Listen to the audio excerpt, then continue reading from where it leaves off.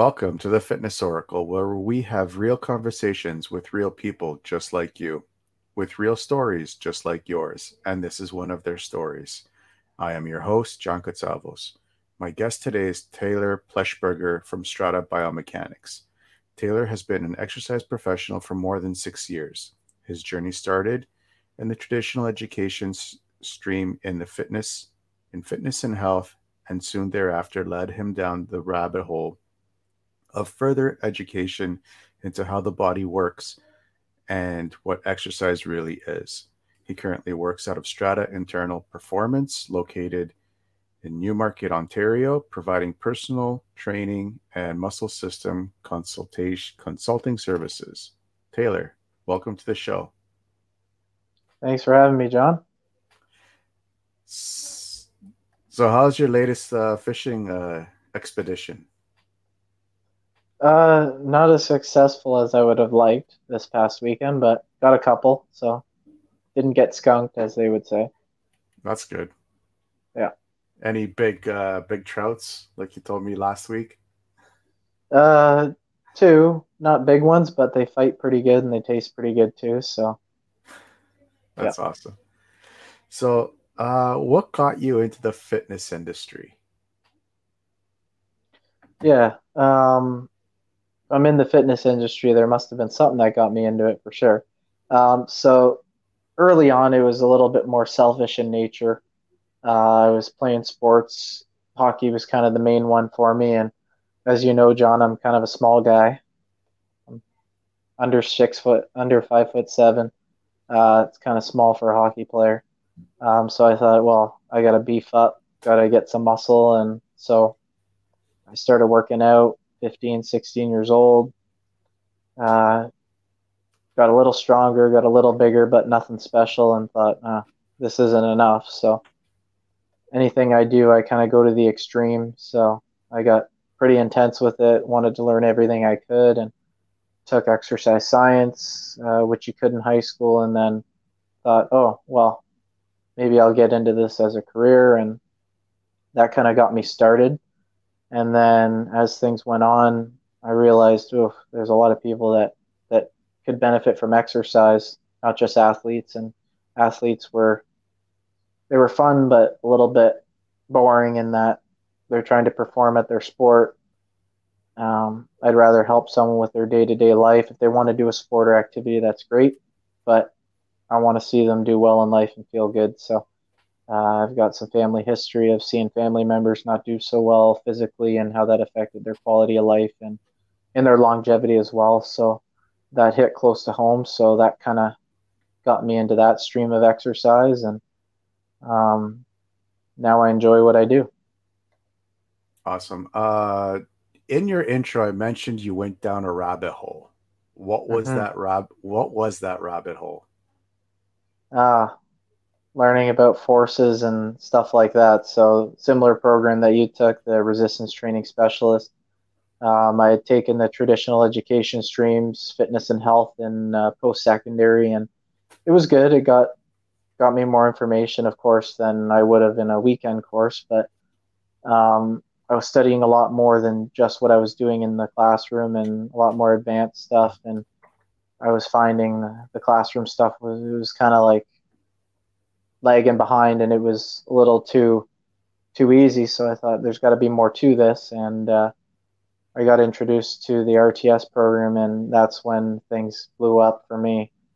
Learning about forces, moment arms, how the physics and engineering affects the body, which they don't talk about too much in school, and realize kind of what exercise really was. So that intrigued me and kind of, yeah, like I said, got me down the rabbit hole. And I'm an extremist. Once I start something, I don't stop until uh, I never stop. And you are very good at what you do. Let me just say that. Oh, well, I appreciate that, John. I wouldn't be a customer for this long if you weren't. Right. Yeah. No, I definitely wouldn't expect you to be there. Have you ever felt like quitting? Like quitting. Hmm. Um, you know what? Pretty early on, I had done so much educational work. I thought, no, I can't start working. I got to keep learning more. I shouldn't be working with anyone until I know a certain amount. And um, it was good that I finally realized sooner rather than later that you just got to get started. You can never know enough. You're always learning. So I just had to get started working. And when I started working, I was at a um, traditional commercial gym. And early on, I was like, ooh, I don't know if this kind of career path is going to work with the way they did their sales process and stuff. It wasn't really what I got into the field for. So kind of early on, I was wondering if, is this really going to work? Am I going to have to do something different? Can I do this? So that I would say the first time, and then um, I wouldn't say I thought about quitting during this COVID thing, but it kind of like for a couple months on end, not really thinking about too much about work. I'm like, geez, what do I do again? Oh, I don't live in the bush only. Oh, right. So yeah, I would say kind of early on, realizing that, not knowing that this could be a career or not. I was thinking about that was the only time that I was close to like maybe not continuing with this for sure. And what was the thing that kept you from quitting? Um, hmm, Good question. I think probably a couple things. The first one being the clients that I was working with, even though I didn't wasn't working with a ton of clients, the couple clients that I was working with, I was realizing how rewarding it was and how much I enjoyed working with people and being involved. So that was good. Um, the other thing was realizing that there was some other options that even though I started at a certain facility, and there's nothing wrong with commercial gyms, um, but it wasn't for me, um, that there could be other options, which kind of led me to where I am now, working at Strata Internal Performance in Newmarket, owned by Brandon Green, which was a mentor of mine that kind of really got me started in the field and helped me along even when I was starting at the commercial gym, helped me kind of get started as an educator. So that really got me going. And yeah, kind of led me to see that this could be a career. Cool. You've recently, well, I wouldn't say recently, I said maybe what, 2 years now? You guys have gotten into something called post activation potentiation Mm-hmm. preparation, Mm-hmm. short form for PAP for all those people out there listening. What Mm-hmm. is post activation potentiation? Yeah, so it's interesting. It's a phenomenon um, in the nervous system that kind of just happens just from us doing things. So if we break down that word salad that you just threw out there, all those words, post is after, active is activated or something's been stimulated. Um, Potentiation is the stimulation of something. Potentiation, you don't really have to know exactly what it is, but basically, an easier definition of it is that um, previous contractions influence future contractions, or that how you've used your muscles in the past influences them in the future, or what you do with your muscles dictates what they will do in the future. It sounds very simple, but basically, if you do a set of an exercise, say you're doing a bench press, and the first set doesn't feel so great, but that second set feels pretty good, or feels smoother, you feel stronger, you've kind of warmed up. People will call it a warm up. That's this phenomenon in your nervous system happening just by us doing things. So um, for us at Strata, um, kind of realizing this information and looking at some research by a gentleman named Charlie McMillan, who's working on his PhD right now. He's based out of um, Maryland in the U.S., who's been involved in other programs before. I know that you know of him as well, John, in your involvement in the fitness industry and stuff, and with RTS. Um, he's done a lot of research on it where just by doing you could call it a muscle test, but a positional test.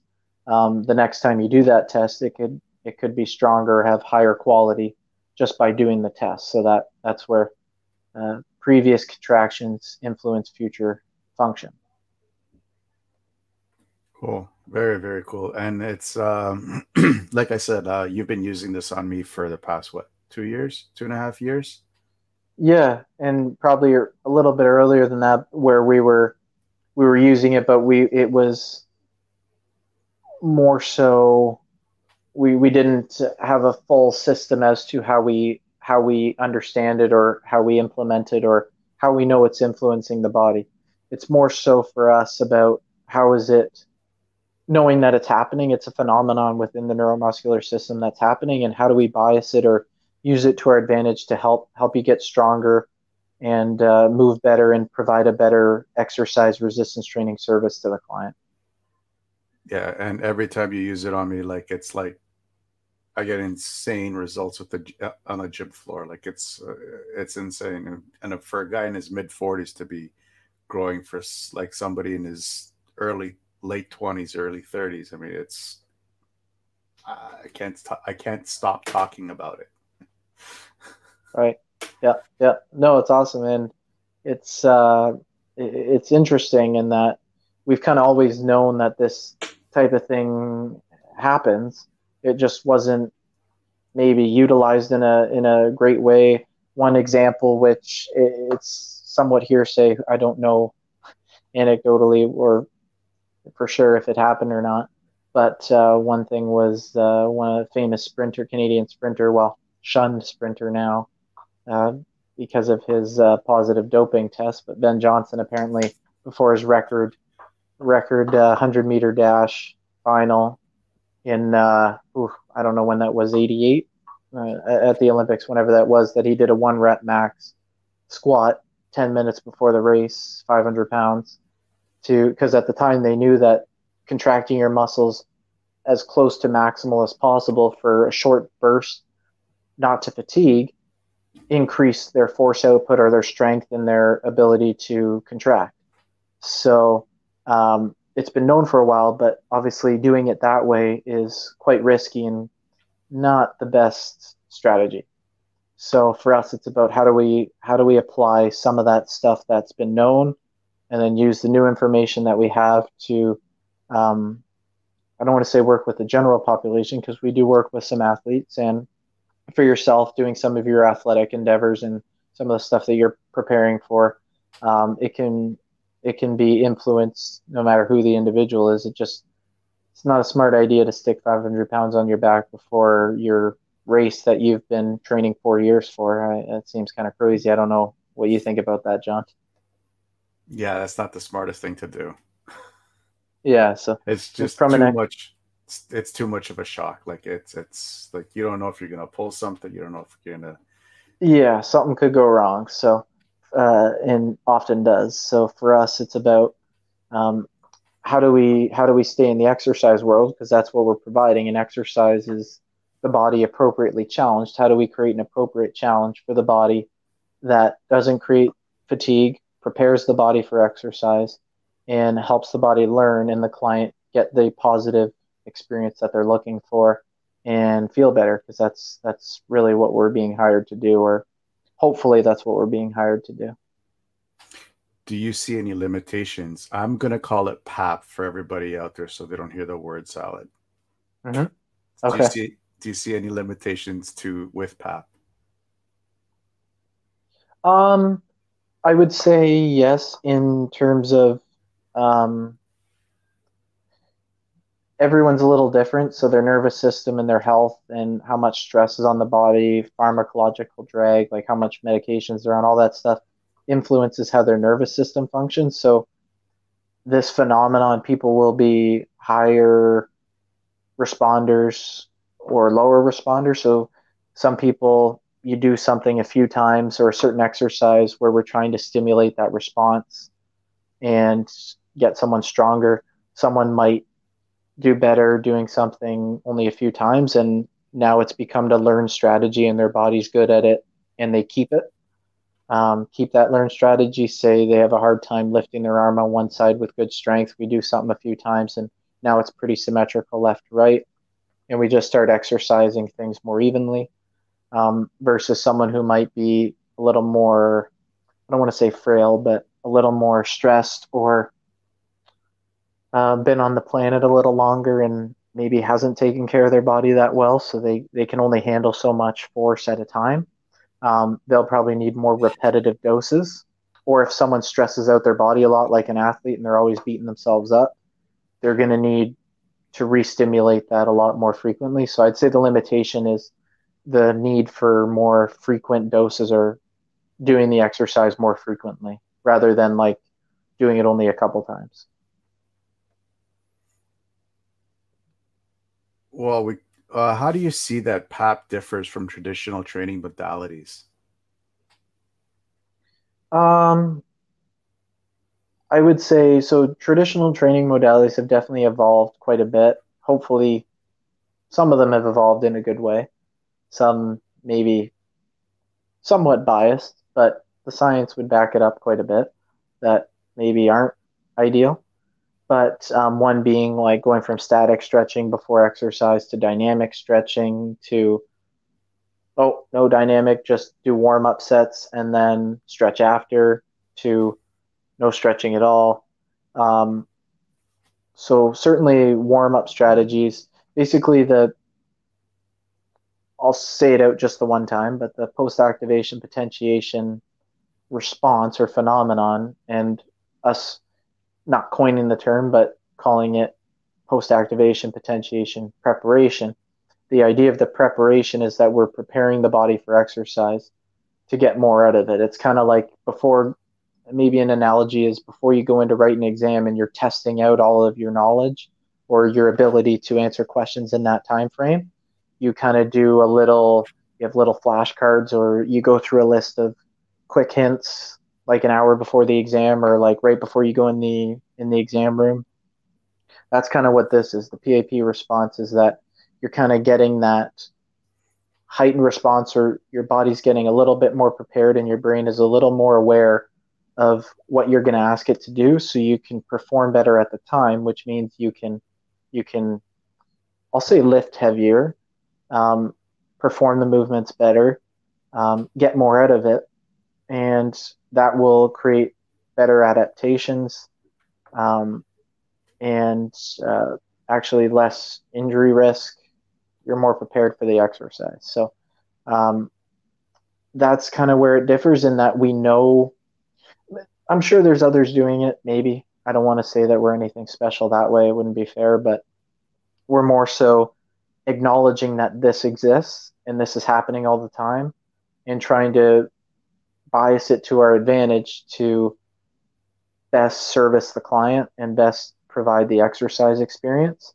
Whereas other modalities, it might be okay, we do 2 to 3 warm up sets, increasing the weight as we go, but they might be creating fatigue in the client, fatiguing during that exercise. So when they do get to their working sets, they might not be able to push as much weight if that's the goal, or perform the exercise as well because they've created fatigue. So the biggest downside to post activation potentiation or that heightened response or um, that increased performance response is fatigue. You want to avoid fatigue if you can.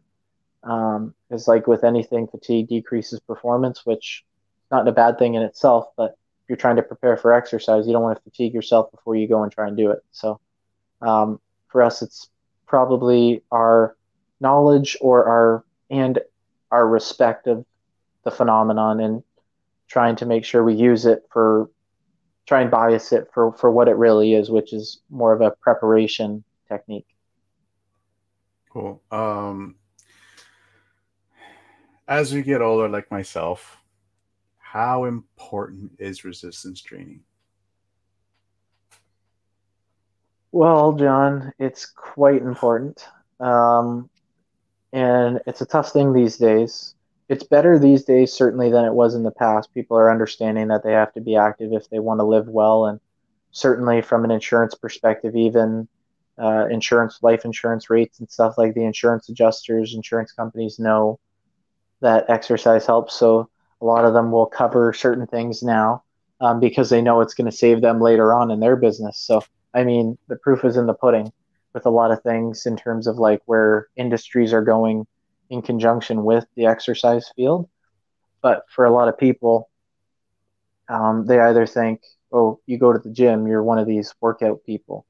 There's a bit of a stereotype for people that go to the gym, whereas it doesn't have to be anything crazy.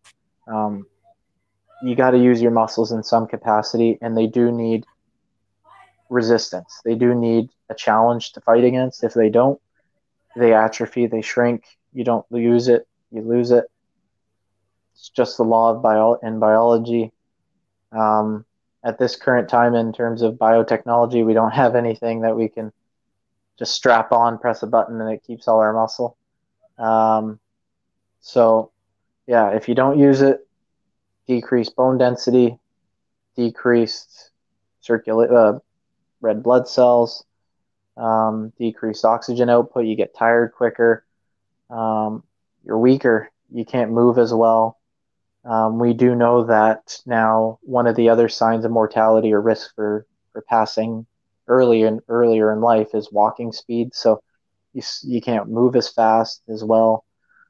There's so many factors, and the biggest thing for me, because I've seen it with family members and just day to day with people, is the quality of life. You can't enjoy life the way you want to do it, and that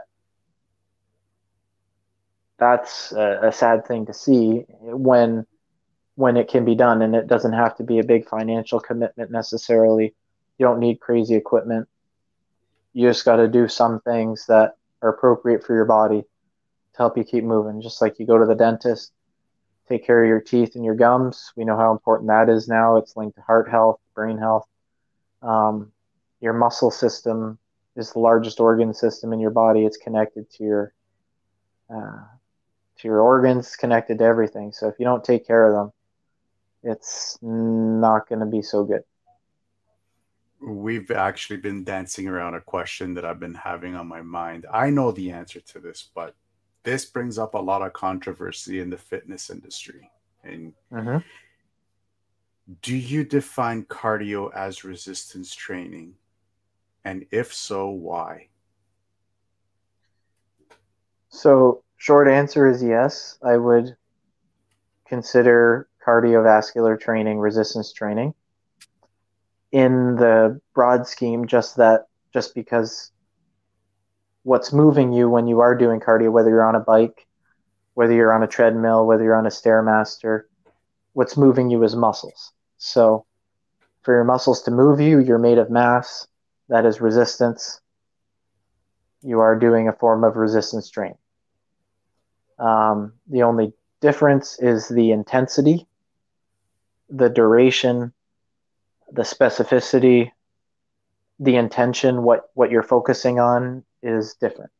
Cardio is more of a mindless activity. Certainly when you're on the bike, you can try and think about muscles, but if you're moving at any speed, you can't think calf, glute, hamstring. Like, not happening.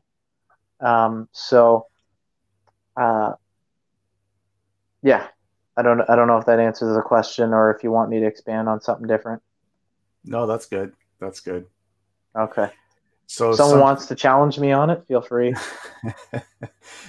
so something like hopping on a treadmill to go for a workout on the gym floor is kind of useless if you're thinking about just doing back.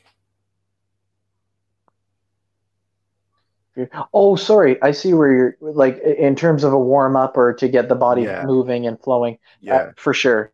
Um, I would say some people just like doing that as part of their routine. I have one or two clients that do it, and that's okay. If they can tolerate that type of activity, sure. But if they're going to do back exercises after, we better do a specific preparation and get into the back exercises. Excuse me. You can't go from the treadmill right into your workout there. Yeah, because um, the neuromuscular system, that's not a specific enough stimulus to prepare the body for the specific resistance training you're trying to do. Yeah, so I wouldn't say that treadmill warm up or a bike warm up is good enough for a resistance training warm up, even for lower body. Cool. Or people will get, if I can say, people will get away with it and have no problems. But in general, it's like someone crossing the road, the odd time they might, if you don't look both ways, you can cross the street and you might not get hit. But I wouldn't recommend that.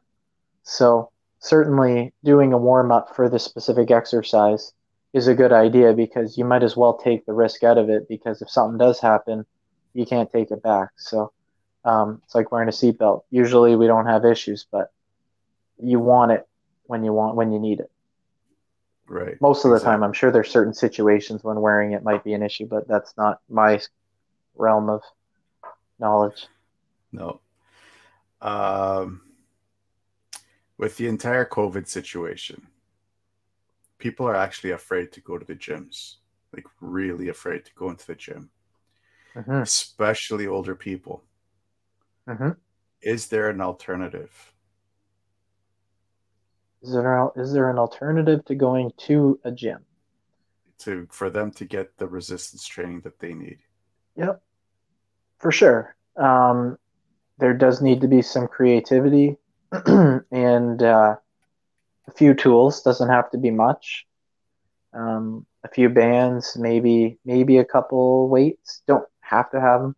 You can certainly improvise with um, water jugs. Vary how much water's in it for different amounts of resistance. Soup cans sometimes, things like that. Bags, good handled bags you can fill up with water bottles, stuff like that. So there's certainly alternatives for sure. I had a handful of clients that I was working with over the time we were closed to be able to continue to exercise as best they could. So there's certainly options. Cool. I noticed that up in your cottage, you were actually doing some cottage exercises with the sun chair, which was actually really cool on your Instagram account, which was Oh really yeah, on cool. the Strata account. Yeah. Yeah. Yeah, Brandon was asking me if I was working out. So I said, yeah, I'm doing some band stuff on the dock and using the chairs. Those chairs are probably 60, 70. They're pretty heavy. So they work pretty good for some shoulder presses and for some squats and stuff. So it was, yeah, had to improvise, do that kind of stuff, and it works out okay. Yeah, it was really cool. It was really cool to see it. Awesome. Well, thanks. So in the intro, I also mentioned that you do muscle system consulting. What Hmm. is that? That's mainly the work that I do with yourself, which is you could define it more as very specific personal training, where there's a lot more detail and a lot more assessing involved, still under the scope of practice of a personal trainer or someone who provides an exercise service. It's just a lot more detailed where we're looking at the body's function from left to right, applying different types of modes of contractions, which you're familiar with. So instead of just doing traditional repetitions, lifting up and down, bending, maybe you can see this, bending your arm, lengthening. Um, we're looking at all the ways that skeletal muscles, so the muscles that attach to the skeleton, because we got different types of muscle, cardiac muscle, smooth muscle. Um, we're specifically working with directly with skeletal muscles. Um, we're trying to be as specific to the individual as possible and trying to make them as symmetrical as possible by providing specific dosages of exercise where the body needs it.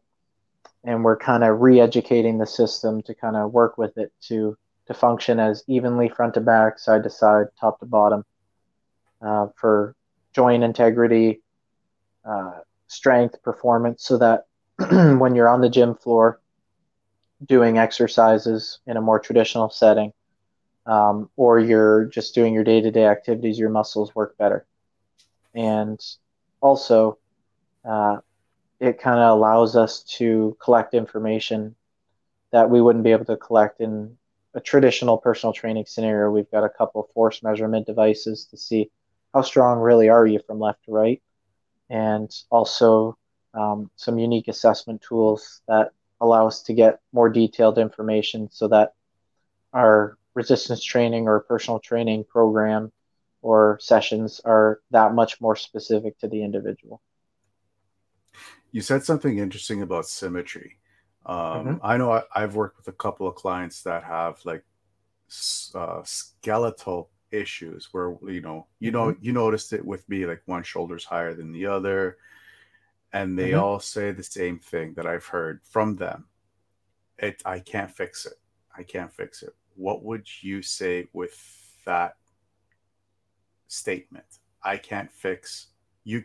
I've always been like this, and it's not mm-hmm. fixable. Right. Um, so I guess the first thing I would say, just as a disclaimer, just so that I'm covering all the bases, is that everyone's different. So everyone that has a skeletal issue or perceived issue certainly is different. So if I, someone had a hip, oh, yep, I'm not saying about something like scoliosis or okay, busted hip or something like that. Just more like a postural difference yeah, that it more like seems a like one's higher post than the other. yeah, like a postural, like a normal Yep, postural difference where one okay, shoulder's higher than the other. mm-hmm. Yep. So in some cases, even with that, some of them it's hard to say. Like in terms of our scope of practice as personal trainers, fitness people, um, to stay in our lane or our wheelhouse, we kind of look at the outside view, try and get as much information to know what's going on in the inside as possible. With that being said, I've certainly worked with a lot of people who have said certain things or said, "Oh, my chiropractor told me that my hips are off. I can feel that my hips are off. I wear a heel lift in one shoe. Um, my shoulder's always lower on one side than the other." Um, Certainly, over time, our skeleton does remodel roughly about 10% a year. It's called Wolff's Law. That's kind of the law of bone remodeling. So every 10 years, we kind of get a new skeleton, roughly, which is kind of crazy. So as people get older and they say they're shrinking or they're getting shorter, technically true often. But I mean, what we'll see often with our muscle system assessment is that we'll do some manual landmarks on the body to see, okay, is one part of the pelvis really higher than the other? And if it is, and that makes one leg look longer than the other, well, is there a muscular component? Is one side not contracting as hard? Not so much that you tighten the one side and then it's even, but is there an imbalance of force from one side to the other or within the whole skeletal muscle system that could be perpetuating it or exaggerating the difference from left to right? And if we strengthen where the body needs strength and needs re-education, does that become more even? I can give you an example for myself: bad hockey trauma, two broken ribs, uh, lung stuff, like just beating the crap. For a while, my rib would pop out when I would do back exercise, and I'd have to go up against the wall and snap it back in. Not fun. Um, Once I got the muscles contracting better, it certainly doesn't take away the injury or the body's issue, but it's definitely managed a lot better. And my shoulders are a lot more even than they were. They're not perfect. And when the body stressor gets beaten up, it becomes more obvious, but a lot of these issues can be managed, or I don't necessarily like to use the word fix just because the body's a dynamic system. It doesn't like change. So um, the nervous system doesn't like to swing from one end to the other of positioning and stuff. So it certainly can be managed and operate a lot better most of the time. Certainly, there's a few cases where someone does have structural things going on that are beyond our control or that we don't know about at the time, and they're improving in certain ways, but something's just not changing. I've had that before, and I said, you know what, really should go to the doctor, get an X-ray of that hip. It just doesn't seem right, and they had advanced osteoarthritis and were getting a hip replacement in a few months. They were on the fast track for it because it was already eroded away, but their muscles were functioning good enough, and we were exercising enough and properly that they were doing good enough that it didn't seem apparent until it was like, there's nothing else really that we can do to take away kind of this weird ache thing that you're getting in this odd limp once in a while that you have. There's nothing in my scope of practice I'm seeing. You should get that checked. So I think in one way for us, it's certainly we can make a lot of changes, positive changes for clients with those type of things. But at the other end of the spectrum is knowing our where we fit in the health slash paramedical field and know when to refer out or when to say, what, you're doing good, but certain things aren't changing. Or if the client is saying, something's not changing here, trying to figure that out and see if there is something more going on. Hmm.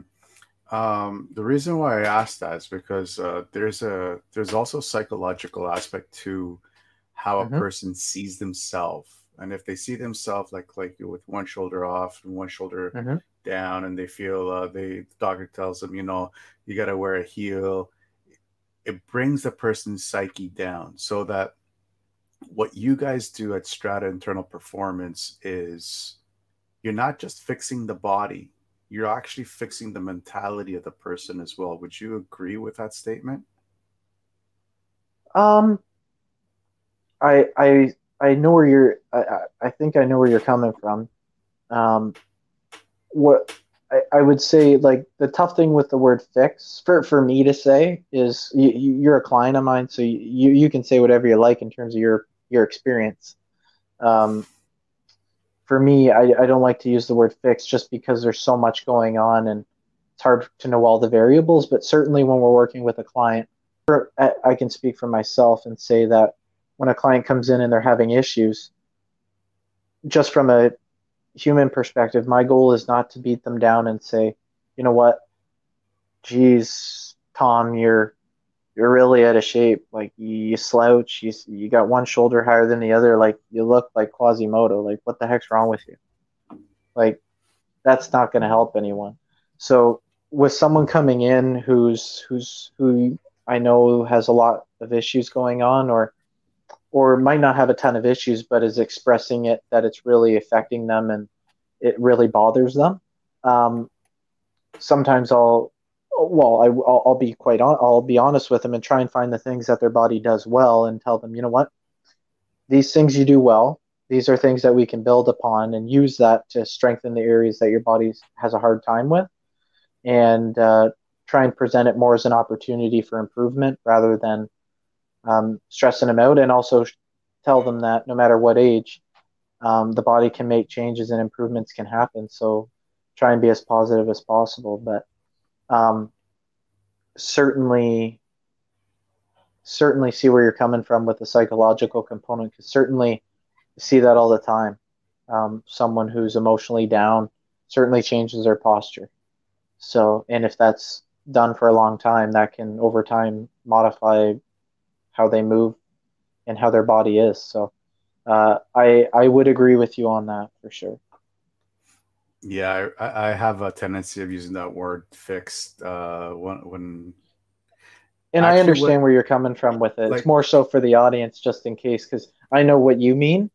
Um, yeah, so these yeah. are like little corrections that we actually implement on the body for a short term, which and we try to implement them for a long term process. But it's not Hmm. it's not an actual fix. It's more of like a correction more than a fix.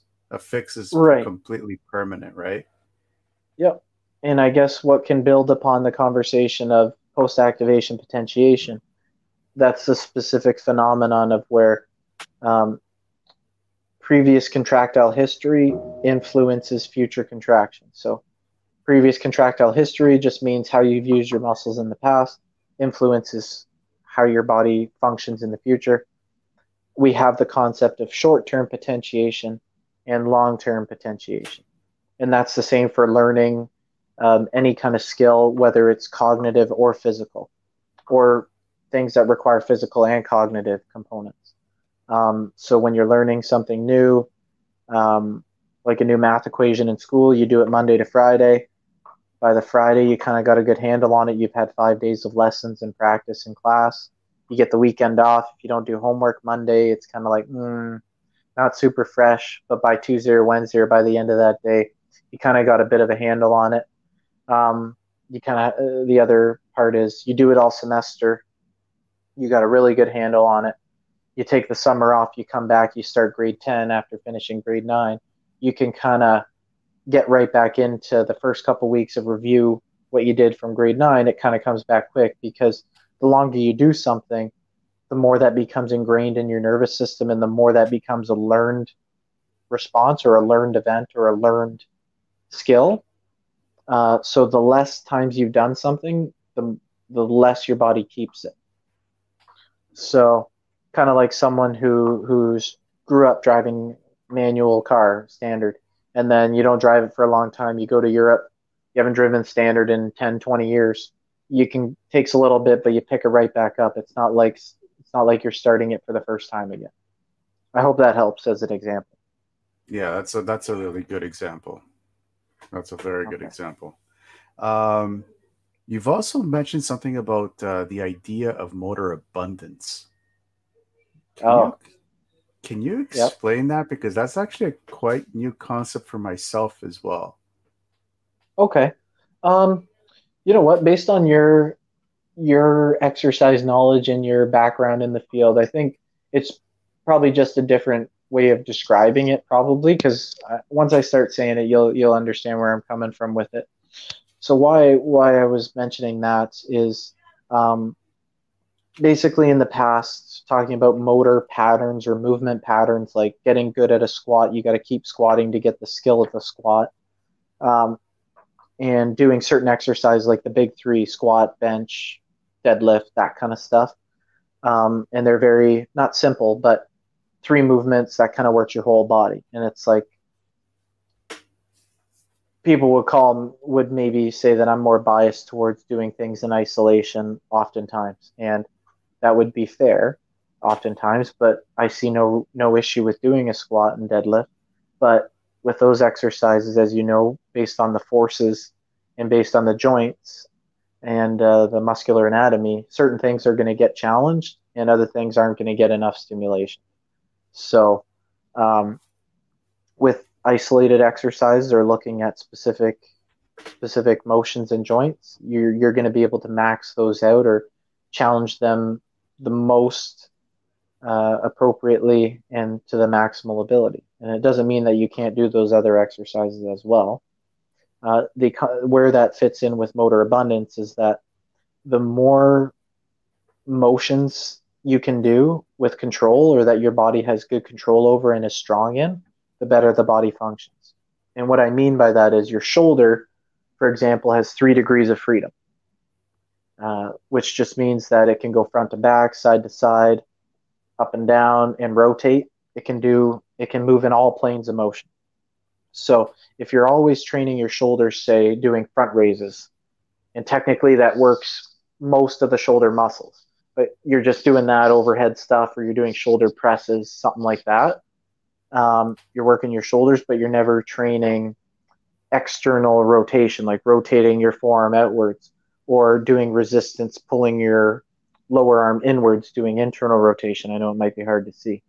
Um, the idea of motor abundance is any way your body can move in space, the stronger you are at all those skills, or the more motions your body can do, the better your neuromuscular system functions. The more the more you can thrive in your environment.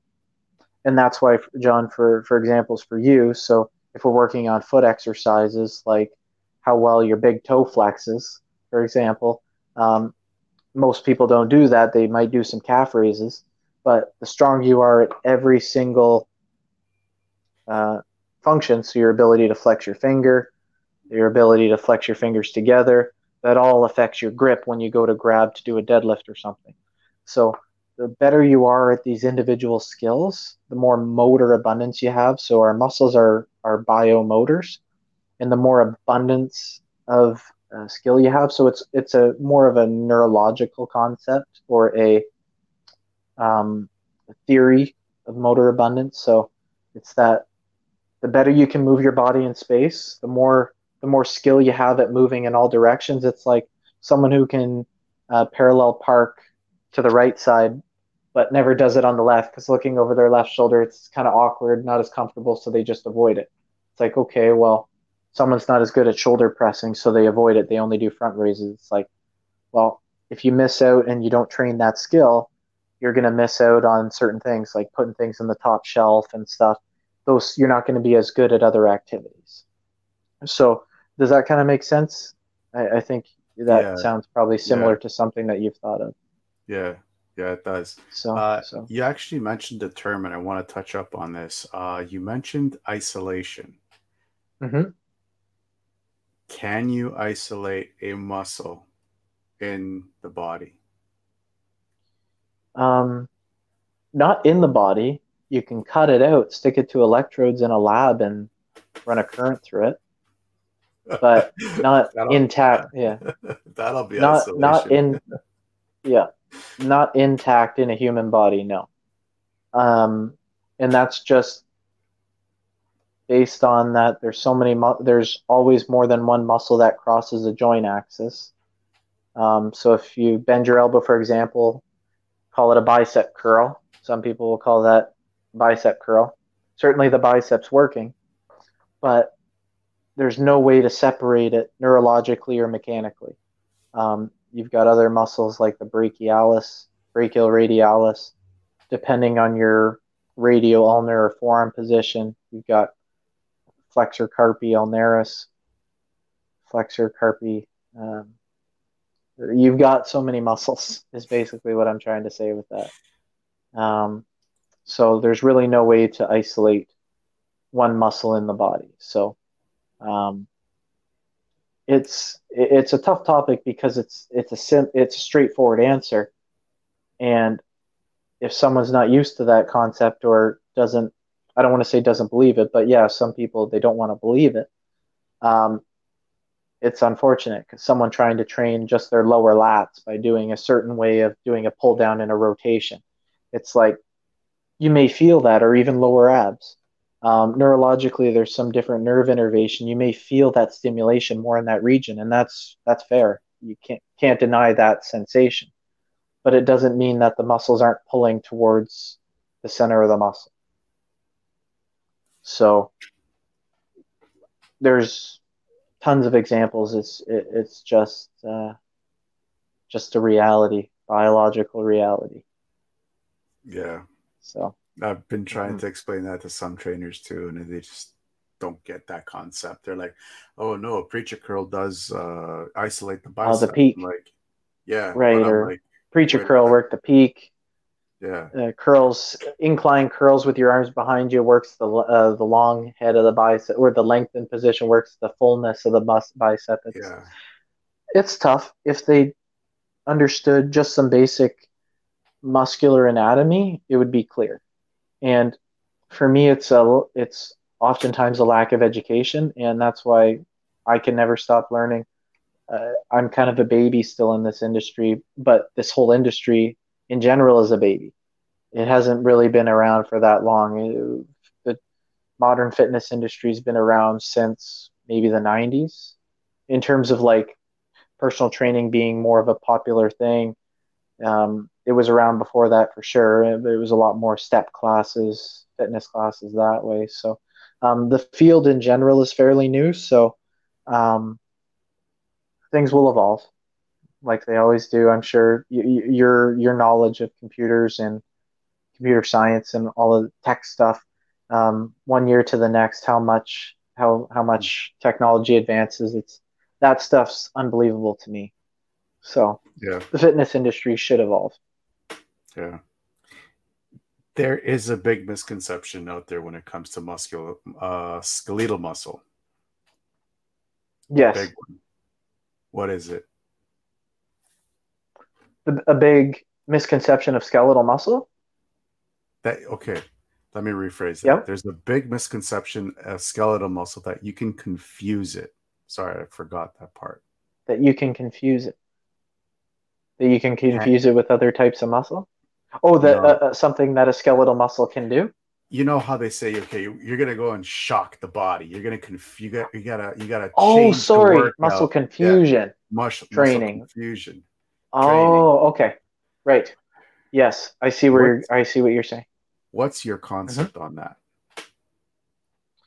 Your thoughts? Um, well, I to give the benefit of the doubt, I can see where people are coming from maybe by calling it that or by training a certain way.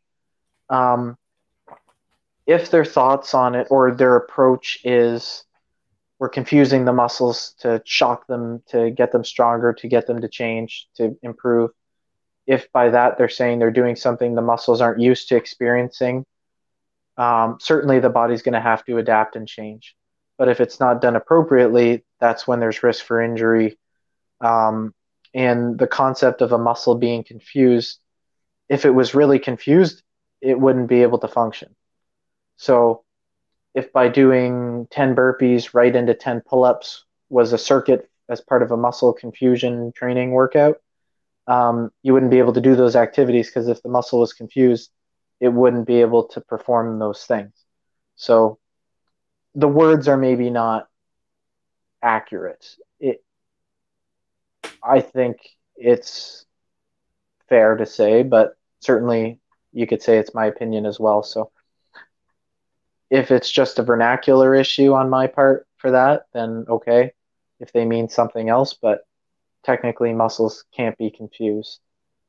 Um, Unless they have a neurological disease, then yeah, muscles get confused because they can't function properly because they're not getting good signals, but that's a different thing.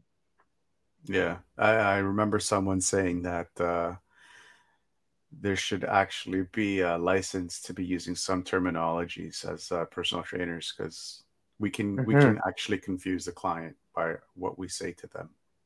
Absolutely. And by saying certain things, we can influence clients.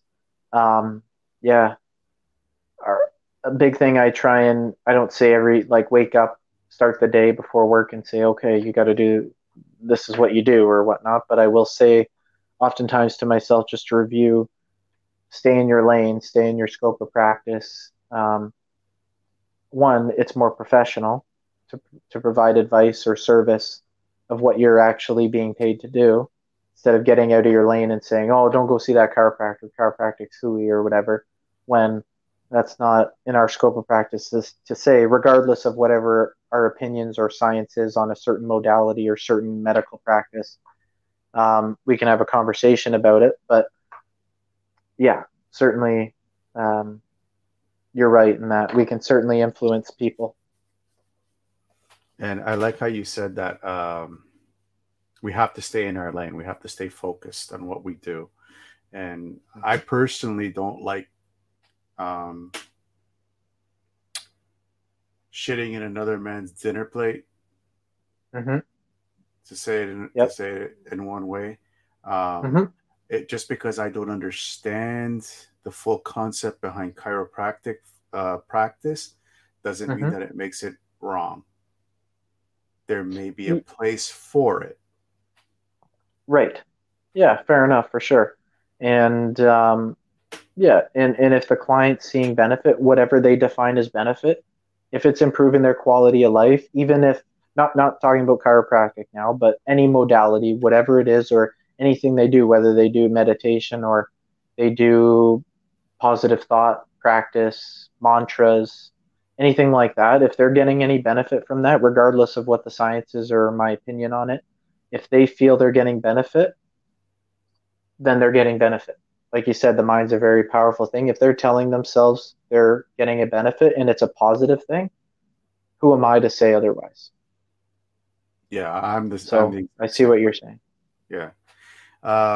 I think we've covered this question multiple times. Just like a little bit of Hmm. a sum up, how would Hmm. you specifically improve skeletal muscle function? How would I improve skeletal muscle function? Yeah.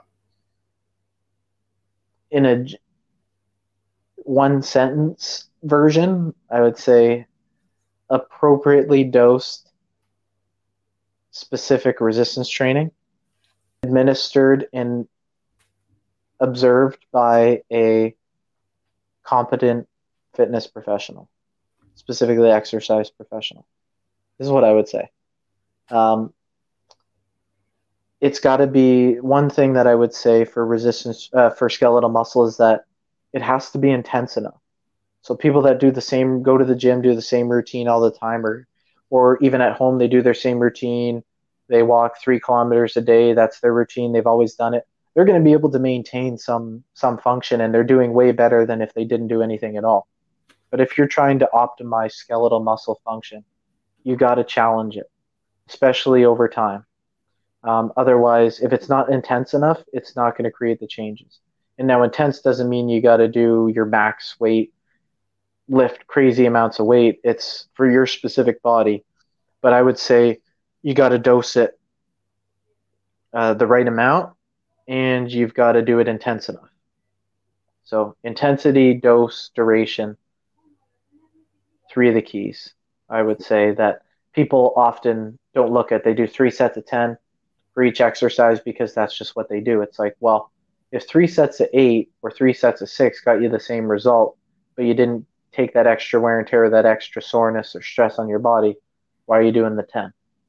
And that's where the muscle system assessment approach comes in, where we can do our, um, our diagnostic testing and our qualitative assessments of your muscle quality and strength from left to right to see, did you get the benefit from those 6 reps? And if you did, great. It's like if someone's trying to get a tan, well, I'm just going to lay in the sun for an hour. That should be good enough. They come back in looking like a cherry tomato. When if they did 15 minutes, they could have got a little golden, got that positive adaptation they were looking for, but didn't create any trauma or damage. And then if they did that every day or every other day for a week, oh, now they got a bit of a tan.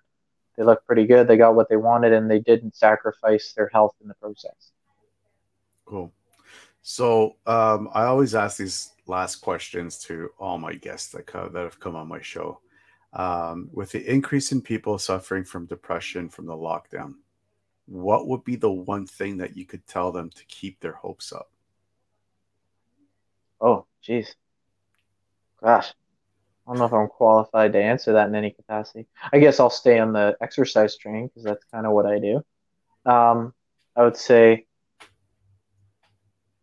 we know how big of a link there is between exercise and mental health and mental well-being. That if you exercise, whatever that is, you feel better. As long as you're not hurting because you're doing crazy exercise and beating your body up. But yeah, do something. Um, Ideally, from a health perspective overall, some type of resistance training. A lot of people find it boring. That's unfortunate. There's a lot of things I find boring, but I still do, like brushing my teeth. I know I got to do it. So you got to find a way to do exercise in some capacity, because certainly we know empirically, scientifically, there's lots of evidence that there's positive benefits hormonally, neurochemically from exercise on that, and that's something we can do now. You don't need a gym necessarily. Cool. Where do you see yourself in 5 years? Hmm. I'll be 33. Oh, I'll be in my 30s. Jeez. Um, uh, where do I see myself? 30s are good years. Don't knock them. No, no, no. I'm excited. I can't complain. Um, I see myself continuing with the type of work that I do. I enjoy what I do. I don't want to say I'm content. Like I am content with what I do. Certainly, you got to keep moving forward just even to maintain. That's just how things work. Um, I want to keep doing what I'm doing, keep working with the clients that I enjoy working with, and um, making this time off with the COVID certainly made me realize the value of time off. One, for personal well being and enjoyment, and two, my quality of my work, that I'm more clear mentally. I enjoy working with people more. I'm not going through the motions or having to fight to stay in it because that's not fair to the client. So I would say the value of time off, seeing myself 5 years from now, having a good work life balance, I would say, continuing with what I'm currently doing, That's cool. and having my own boat, fishing a lot. and doing other things. That's cool. If you could pick up the phone right now and call yourself when you were 20 years old, what would you tell yourself?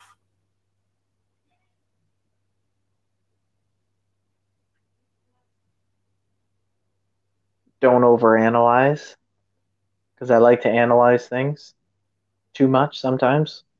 I'll review something 10 times before I do it. Um, I would tell myself just try stuff. Don't overanalyze it and paralysis by analysis. Just get into it. Try new experiences. Just do it. Because that's what I've learned. Uh, Things that I've learned the most. So things that were maybe I was nervous to do or hesitated or thought, not worth trying that. Just kind of taking taking a step forward and just doing it. Um, I can't complain about my journey. I've been very fortunate. But things maybe would have been accelerated or might have had some different opportunities to move quicker or try different things if I just jumped in and didn't overthink things. That's what I would say. So you definitely would have changed something. Yes, I would have started working with clients sooner. I delayed that because I thought, oh no, I got to learn more, I got to learn more, and I should have just started working with clients early, like started working earlier. Now, I mean, I'm talking maybe 6 months earlier, but 6 months is a lot when you first get started. Something like that. More so just getting things going, not delay. That's cool. What keeps you up at night? I'll be quite honest, not much. Um, I I am pretty good at shutting things off, but I am an extremist. So when I'm focusing on something, like I am right now with summer fishing most weekends at the cottage, doing stuff like that, the odd time thinking about something I did maybe was I really running at a certain depth I thought I was? Do I have to adjust my line counter? That kind of stuff. Maybe right now, but usually very not too much stuff. Um, Maybe right now thinking about what's going to happen this fall when kids go back to school. Things people are back to regular work. People are not are done their typical summer vacations. Are we going to see a spike in COVID numbers, or are we going to see a change in how things are opening? Um, will a vaccine be rolled out that is fairly efficient and works fairly well? Is it not? Um, Maybe that the uncertainty of that a little bit. So, like, am I going to be able to see clients like yourself in person in September, October? I hope so. November. Maybe that. I wouldn't say it keeps me up at night, but that's maybe what I've been thinking about if I've been thinking about anything. Um, yeah. Cool. Uh, we're not going to touch the COVID stuff or the vaccine stuff. We're just going to stay in the exercise stuff Yep. Fair enough. Yep. because we can go into another rabbit hole here. Yep. Yep. And I Where guess what I would say more so is how the how the society responds to certain things is what I should say, and how that can influence my ability to work. Maybe that. Certainly, my livelihood and stuff is something that I think about in this situation. Yeah, fair enough. Fair enough. Where can people find more about you? Well, probably the best places our website, stratainternalperformance.com, or our Instagram, which I see on the bottom of the screen is pretty fancy. So on Instagram at Strata Internal Performance. I don't have social channels really myself. I probably have one still active, but I haven't logged in a long time. I think social media is great. I probably should be using it. It's just something I don't do myself. I don't really think about it. Um, but yeah, probably our social media for Strata is probably the best is what I got. That's all I got for you. It is pretty good, actually. I have to admit. Okay, good. Any final thoughts?